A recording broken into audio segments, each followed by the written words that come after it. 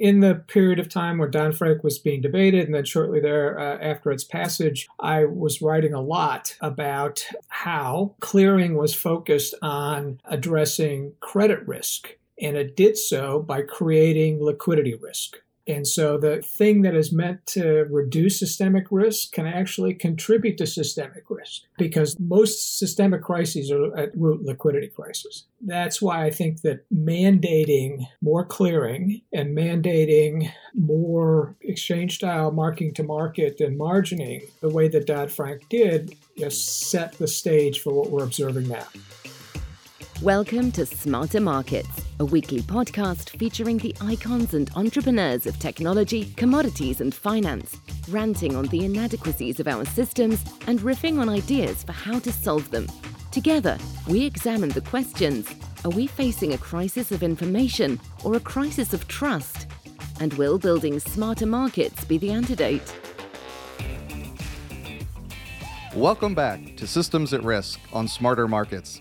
I'm Dave Greeley, Chief Economist at Abex Technologies.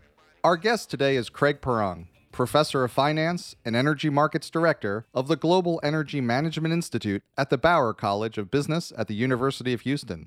We'll be discussing the economics, finance, and risk management of commodity trading firms with the Streetwise Professor. Hello, Craig. Welcome to Smarter Markets. It's my pleasure to be here. Now, you've spent a career thinking about the way commodity markets are organized, and the way commodities are traded influences how well these markets work, and those insights are particularly relevant today. I want to get to talk with you about the chaos in the LME nickel market, the levels of funding liquidity risk that have had some commodity traders asking central banks, the ECB in particular, for emergency liquidity, and of course the calls for more regulatory oversight into OTC markets and what it all means.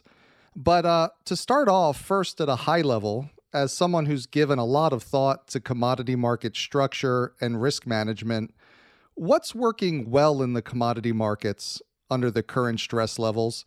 And what are you seeing now that concerns you? For the most part, the markets have survived very stressful times and done so pretty successfully. I mean, there have been some difficult moments, particularly with the LME, which we'll talk about in a moment. But they've muddled through, let's put it that way. There have been some scary moments, but overall, the system has survived the stress pretty well. And are you seeing any points in the market that maybe we should be worried about not holding up so well going forward? Well, the liquidity, the funding liquidity aspect of the markets is an ongoing concern. We've had some scary moments, and not just since the invasion, but even going back to last fall. There was an article in Bloomberg yesterday that ICE Europe had a $1 billion margin breach back in September, I think, of last year. So I think that's the biggest ongoing concern. And it's related to the underlying uncertainty across the entire commodity space, because the war in Ukraine has been a shock that's hit virtually every commodity. And also at the same time, we're having shocks coming from China with their renewed crackdown on COVID. So it's a highly volatile fundamental environment, which is translating into big price moves, which translates into big margin calls and increases in initial margin. And you put all that together, it means that the liquidity, funding liquidity, has to be monitored closely. And I want to dig into that as we turn now to some of the more recent events. And probably one of the most notable to the general public things was the problems on the LME, the London Metals Exchange, and the nickel market. And I'm curious, what lessons do you think we should be learning from the chaos on the LME? Could it have been prevented? Well, so that's an interesting question. We don't really know all what went on behind the scenes, but what appeared on the surface is not a pretty picture. And the underlying shock was the Ukraine war, and disruptive because Russia is a major nickel producer. Nickel stocks were low, and so you would predict a big price response to that. And then having a very large short present in the market, who apparently was unable to meet margin calls, led to panic covering, which led to prices spiking to multiples of what they had been before the event. So then the LME intervened and first of all stopped trading, and then took the rather unprecedented step of tearing up trades. And that is something that raises a lot of questions and undermines the integrity of the markets going forward. And that's where I think that the real scrutiny has to be involved. And also, just the role of the way that the margining system works, can frequently lead to these sorts of disruptions. Yeah, I wanted to get into a little bit more your thoughts on the LME's response of canceling trades. As an economist, that certainly feels like something that's going to lead to unintended consequences down the road and introduce another level of moral hazard. What do you think some of those, consequences might be of the LME's actions? Well, I think the biggest consequences are going to be suffered by the LME, and probably in the very short to medium term, as probably the long term as well, which is that it's basically undermined its reputation as sort of the fair level playing field that is essential for an exchange to operate. If it's viewed as being rigged in one way or the other, or possibly rigged at all, that really undermines the utility of the market and market participants' willingness to use it.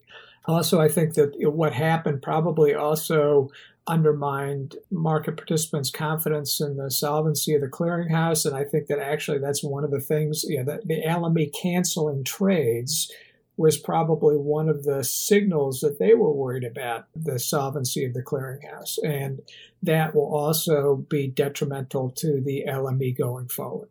The problem is that most exchange-traded commodities are traded pretty much on a single market. I mean, there's a lot of the research that I did in the early 2000s, late 1990s, was looking at the economic factors that cause trading to concentrate on a single exchange. And as a result, it's very difficult to move open interest and liquidity from one exchange to another exchange, even if that exchange has some serious problems. And so one of the downsides is that I think that the metals market in particular is going to be hamstrung by an exchange which, due to the stickiness of liquidity, is going to be the main price discovery vehicle and hedging vehicle in the metals market for the foreseeable future, even though it has undermined those functions through its own actions. Yeah, and I want to dig into that point a little bit more about the real world implications of this, because we see, things happening on exchanges, and sometimes it can feel like it's just numbers. Mm-hmm. But you combine that, not only did the Russian invasion of Ukraine have financial implications like it did for nickel on the LME, but, generally we've seen higher and more volatile commodity prices in the wake of Russia's invasion. And commodity trading firms, as you said earlier, are facing much higher demands for cash margins against their hedges. So even though they're physically hedging the commodity, they have to post the cash margin for their futures market hedges. And that means that, a lot more cash and risk has to be taken on for each barrel of oil or ton of metal that they're moving. And multi-billion-dollar margin calls are becoming much more common. And I'm curious your thoughts on how big a problem is this for the markets, and does that difficulty and greater challenging managing risk lead to less or more expensive food, energy, and materials for all of us? Well, so it definitely is going to impact the costs of intermediating physical commodities. So that's really what commodity trading firms, the Glencores, Trafigura's, Cargill's, et cetera, do, is that they are in the business of transforming commodities in space, time, and form. So they're taking it from where it's produced to where it's consumed. And, sometimes, not now, but frequently they're storing the commodity and transforming it in time. But also they're engaging in processing activities and things of that nature. As part of that process, they're holding large inventories of the physical commodities in order to carry out those functions, and they have to hedge that. and hedging has become much more expensive. And so that is going to increase the cost that they incur in order to intermediate commodities. And so one way to think about it is, there's just going to be more sand in the gears of getting commodities from producers to consumers, more friction in that process, higher cost in that process. And so that's going to basically drive a wedge between the prices that consumers pay and producers receive. And that wedge is going to get bigger. So downstream, it's going to mean that commodity consumers are going to pay higher prices, but actually means upstream that commodity producers are going to get less as well. And since both the demand and supply of most commodities is relatively inelastic, that wedge probably won't lead to that much change in the quantities that we consume, but it will have an impact on prices. And in trying to think about potential ways to get some of the sand out of the gears and reduce the size of that wedge, do you have thoughts on, is there a better way to manage the risk of the cash flow mismatches when hedging physical commodities with futures? Well, so that's sort of the interesting issue, which is what is the optimal sort of contract structure. Futures are mark to market and they're centrally cleared, and they have been. Chicago Board of Trade established its clearinghouse in 1925, and some markets were cleared in London and Europe before that. So that's been part of the futures landscape before even I was around. But particularly starting in the end of the 20th century into the 21st century, over-the-counter markets that had essentially more flexibility in these sort of financing arrangements that evolved. And then post-financial crisis, Dodd-Frank, which I refer to as Franken-Dodd because it was sort of a monster that escaped control of its creators, essentially said, oh, no, we're going to make everything futures-like. We're going to basically make OTC look very futures-like, and sort of impose the same kind of rigidity and essentially reduce market participants' flexibility in dealing with these things. And I think that that's one negative legacy of went on in 2010 when Dodd-Frank was passed. And I think that has contributed to, it didn't cause completely, but I think it has contributed to the challenges of managing these liquidity risks. Yeah, I'd love to get into that a little bit more with you, because for a long time, moving towards, having everything OTC swaps cleared on exchanges was almost seen as the panacea. Like, we're going to get all this OTC stuff cleared and it'll be with the central counterparty at the clearinghouse and then we'll all be fine. Why didn't that work? Why didn't that work? Well, so for years and years, I called myself the clearing Cassandra because I was raising alarms as to why that might not work, and particularly the circumstances under which it might not work.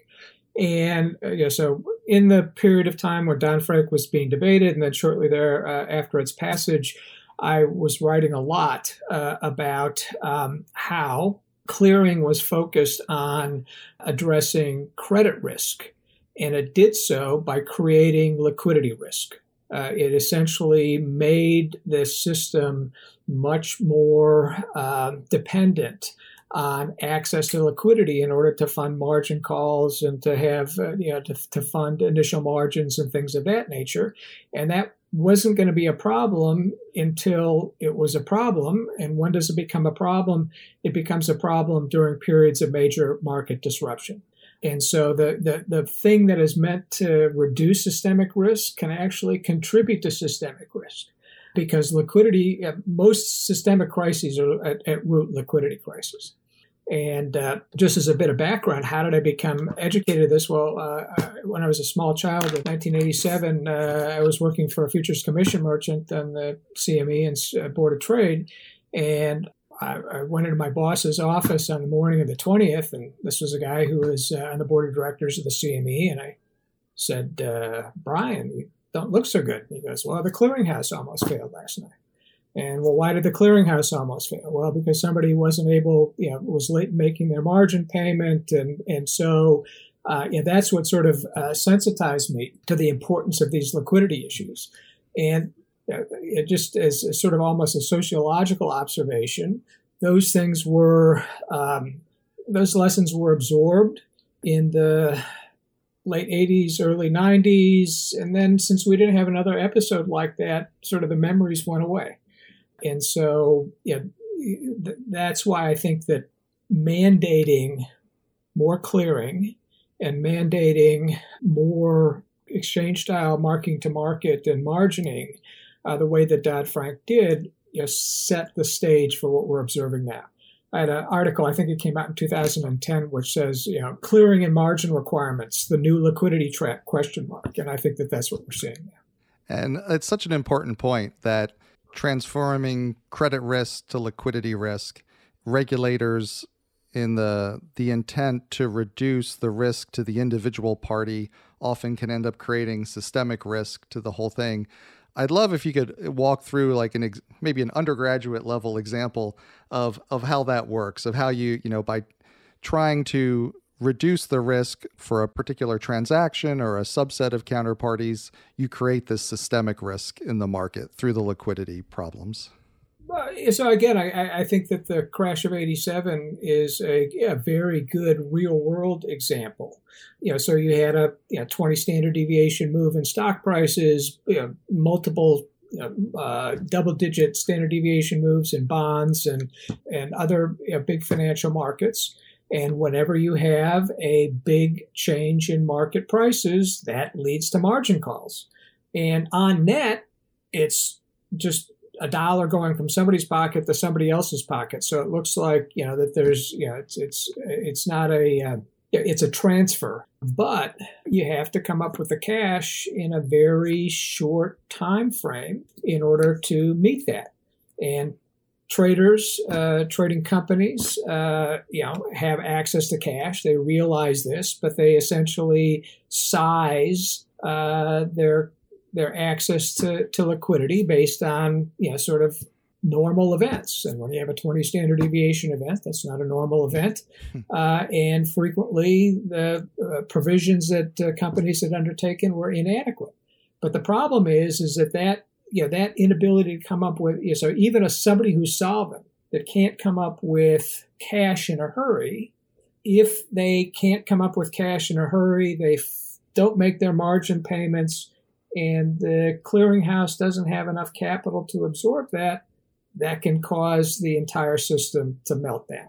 And, again, going back to the crash of '87, things were actually sort of scarier on the day of the 20th, because that's when concerns about the Chicago clearinghouses started to get really big. And that was a scary moment.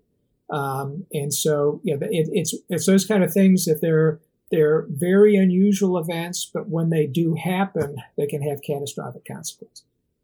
Yeah, I've heard this discussed, this idea of the pro-cyclicality of margins and the risk that creates, in that margins are typically related to the volatility in the market. So volatility goes up and then margins go up to cover the increase in risk. And as margins go up, people are forced to close positions, as you said, if they can't raise the cash in a hurry. And then the forced closing of positions creates larger price moves, which creates more volatility, which creates higher margin requirements. Is there a way out of that type of loop? Well, I mean, it's an interesting thing. Conceptually, there are ways out of the loop. So that basically, if you scaled margins to sort of worst case scenarios, and didn't vary them over the volatility cycle, that would address the problem. The problem is that it's not really credible for exchanges or regulators to impose such a system, because they're during the normal times. So let's say you go through the great moderation of the first decade, the first 7 or 8 years of the 2000s. Oh, gee, why do we have these big margins? The world's moderate now, volatility is real low, and so there's always pressure to reduce initial margins during normal times. And then the inherent logic of the way that clearinghouses work in order to preserve themselves leads them to say, hey, volatility is way up. We're facing much more credit risk. We got to jack up margins. And it seems like there's a cyclicality and regulatory oversight as well. And of course, with high commodity prices and volatile commodity prices, we're now hearing the greater calls for more regulatory oversight of the commodity markets and, this time in particular, the OTC markets. And I was curious, what do you make of this? Are commodity trading firms too big or maybe too essential to fail? And is that going to change the regulatory structure? I think, first of all, there are a couple of points that I'd like to make as preface to answering that. So first of all, regulators are lagging indicators. They're like generals. They tend to fight the last war. The other thing is that regulators always start from the perspective of, well, what additional regulations can we add, as opposed to stepping back and say, hey, maybe it's the stuff we did before is contributing to this problem, and maybe we need to back off. So that never happens. Or seldom happens. In terms of commodity trading firms themselves, so I wrote a series of white papers in 2014, 2015 on commodity trading and commodity trading firms, and one of them was specifically addressing this issue of, are they too big to fail? And so the question is it whether a failure...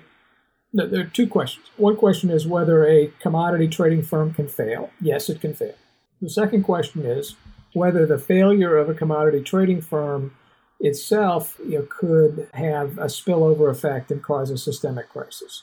And my answer to that question was and remains to be that no, sort of a, let's say you have a big commodity trading firm that has a rogue trader problem or something, and it goes bankrupt, or it makes takes a spec play and loses a lot of money, which has happened to commodity trading firms in the past. So look at Mark Rich back in the late 80s. So that can happen. But usually that's not going to have a lot of spillover effects. Commodity trading firms are not like banks in terms of their size, number one. The biggest commodity trading firm would be about the same size of banks that you've never heard of. Also, they're less important in terms of providing capital. So it's not like the capital supply mechanism is going to be that much impacted. And a lot of their assets can be redeployed. So even if one company's financially insolvent, somebody else can step into its shoes and take on its people, take on its assets, and continue to intermediate commodities. So I think that more the issue is that systemic. It's not so much that commodity trading firms are going to cause their problems are going to cause systemic shocks.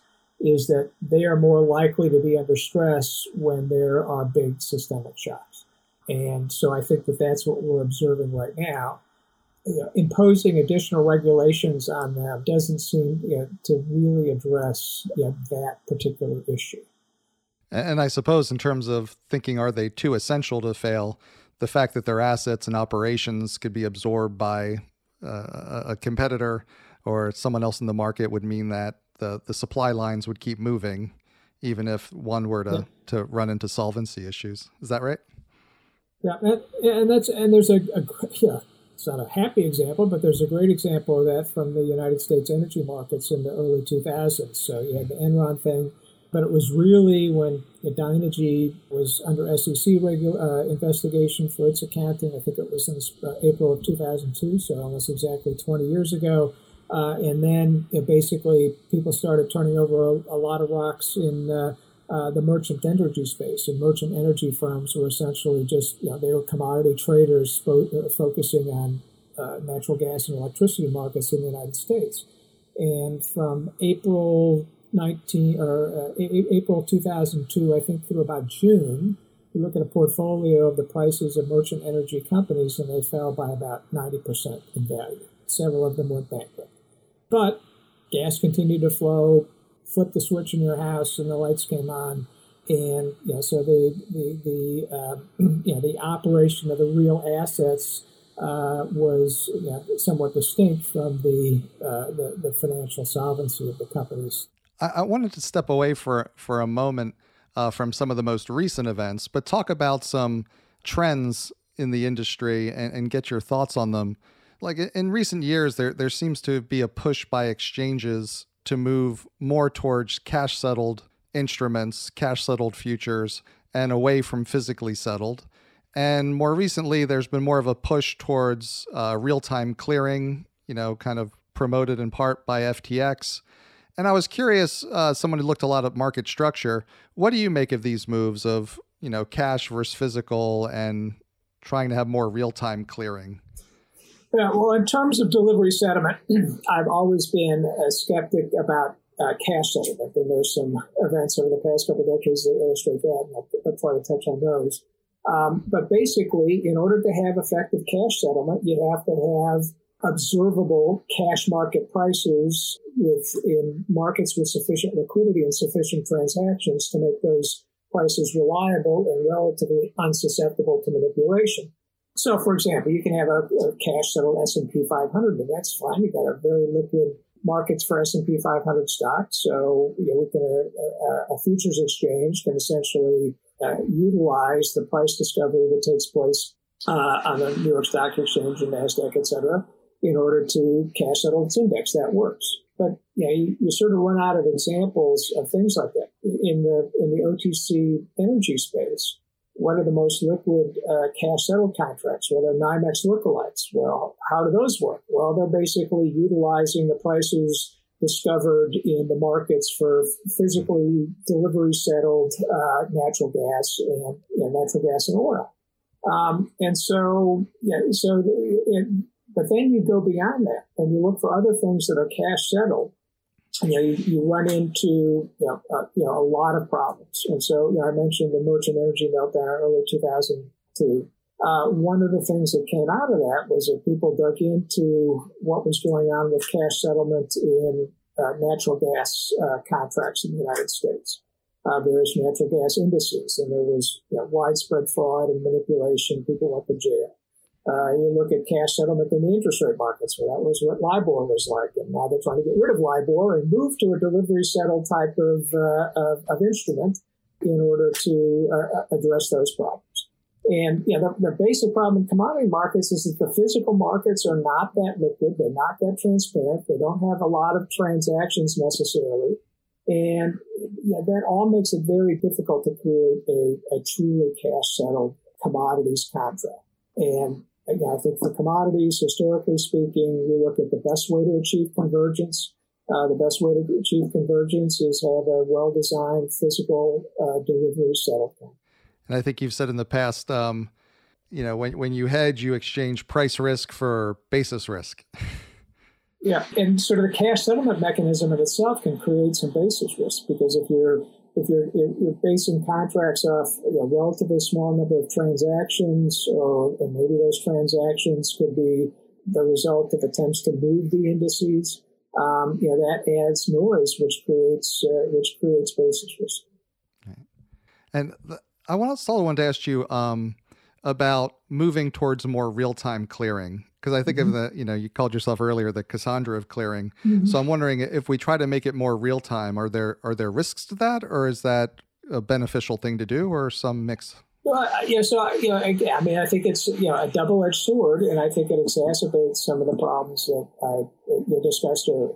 So first of all, the FTX is one example. It's not exactly the same, but you look at the move, hey, let's go, 2-day settlement in the stock market or 1-day settlement's too long. We need to sort of compress the settlement window in the stock market, which was something that was, came up after the GameStop fiasco of about a year ago, a little more than a year ago, sort of the same sort of ideas. And again, these are ways of saying, hey, how can we reduce credit risk? Make things real time so that people's collateral is always in line with the credit exposures that they create. And fine, okay, so you're going to reduce credit risk. How are you going to do that? Well, you make it more dependent on liquidity. And also, if you do it, devil's always in the details. If you create a real-time mechanism, well, how are you going to basically, what if somebody doesn't meet their, they don't have enough excess margin in their account, and so they get a margin call and they don't meet it? Well, you're going to liquidate positions, okay. Well, if you're going to do that in a mechanical manner, that can create potential for destabilization. So let's say you have a move in price, and so then that mechanically forces a lot of liquidations, like you discussed earlier, which can exacerbate the move in the prices, and you create those sort of positive feedback loops, and in markets, positive feedback loops usually have negative consequences. And also it creates opportunities for gamesmanship. So, somebody, an old game in markets is getting the stops. Hey, if I know where the stops are and I can force the price down to where a bunch of stops get triggered, and then that's going to move the price more, I can cover at a favorable price. Well, this is basically creating a system of stops that can be potentially gamed. So, again, it's a trade-off. The whole idea here is that you want to find ways of reducing credit risk, shortening the settlement cycle, shortening the market-to-market cycle, does that, but it creates these other consequences, and it's not obvious as to what the right trade-off is. And a lot of the debate about real-time margin, to me, is just focused on the benefits and really hasn't taken cognizance of these costs. Yeah, so I'd love to hear how you weigh off all these trade-offs. So if we were to put you on the spot and make you king of the world, if you could design a better commodity trading system, what would some of the key elements of that market structure be? Well, so I would go back to a system that offers more choice and more flexibility. And so, I think in the first instance, that one of the best things to do would be to revisit and potentially roll back a lot of what was done in Dodd-Frank, because again, it presumed that market participants didn't have the right incentives to trade off these liquidity and credit risk considerations, and sort of imposed a solution on them. And I think that there are diverse transactors in the marketplace, and you need diverse trading mechanisms in order to accommodate that diversity. Sort of the Dodd-Frank was going towards a one-size-fits-all type approach, and I think we need to move away from that one-size-fits-all approach. Sort of revisit the demonization of over-counter markets as they existed prior to 2010, for example. Right. Back when I worked at Goldman, there was always the OTC markets provided more role for customization, and the standardization of the exchanges allowed for more liquidity and price discovery. So it sounds like, the key elements, the big thing for you would be rolling back some of Dodd-Frank, the emphasis on pushing everything onto clearinghouses and onto exchanges. That would require a pretty big regulatory regime shift. Well, you said I was king of the world, so I didn't, so. Yeah, that's true. That's true. You called me on it. So in the likely event that doesn't happen, what are some things that, private participants or, groups like the industry can do to try to improve the market so it can better withstand periods like we're seeing and we may see in the future? Are there some things you'd say, okay, this is an area that's worth focusing on, that the private industry can make a more resilient market where you can better manage risk and get better prices ultimately for the end users? Yeah, so the key here, particularly when you're talking about commodity markets and the kinds of things that we talked about earlier, it is essentially improving the coordination between banks, essentially providing the funding for commodity trading firms and the commodity trading firms themselves. Potentially developing new types of credit lines or ways of modifying credit lines that can be more responsive to the kinds of events that we've seen recently. So I think that's so essentially, if you can't sort of improve flexibility on the margining side and allow sort of the establishment of credit relationships that are more flexible through OTC arrangements, well, then that basically says, hey, let's see if we can find more flexible ways to size credit lines in response to changed economic circumstances. So that sounds like an enduring role for the banks and the extension of credit, even in markets with exchanges and a lot of participants. Yeah, that's one thing that always drove me crazy. It's a short trip, but it was that people sort of treated clearing and the banking systems in isolation, and that was really not the way to look at systemic risk. The whole thing about systemic risk is that they're all part of a system, and that something happens over on the clearing side sloshes over to the banking side, and you can't treat those things separately. Thanks again to Craig Perrong, Professor of Finance at the University of Houston. We hope you enjoyed the episode. Join us next week when our guest will be Mike Prokop, Managing Director in Digital Transformation and Sustainability at Alliance Risk Group. Mike has more than 30 years of experience in the energy risk management industry and has advised numerous energy companies on risk management in the natural gas, crude oil, power, and LNG markets. That concludes this week's episode of Smarter Markets by Abaxx. For episode transcripts and additional episode information, including research, editorial, and video content, please visit smartermarkets.media.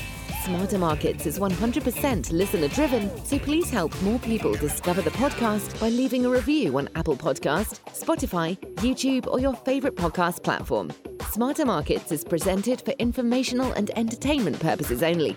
The information presented on Smarter Markets should not be construed as investment advice. Always consult a licensed investment professional before making investment decisions. The views and opinions expressed on Smarter Markets are those of the participants and do not necessarily reflect those of the show's hosts or producer.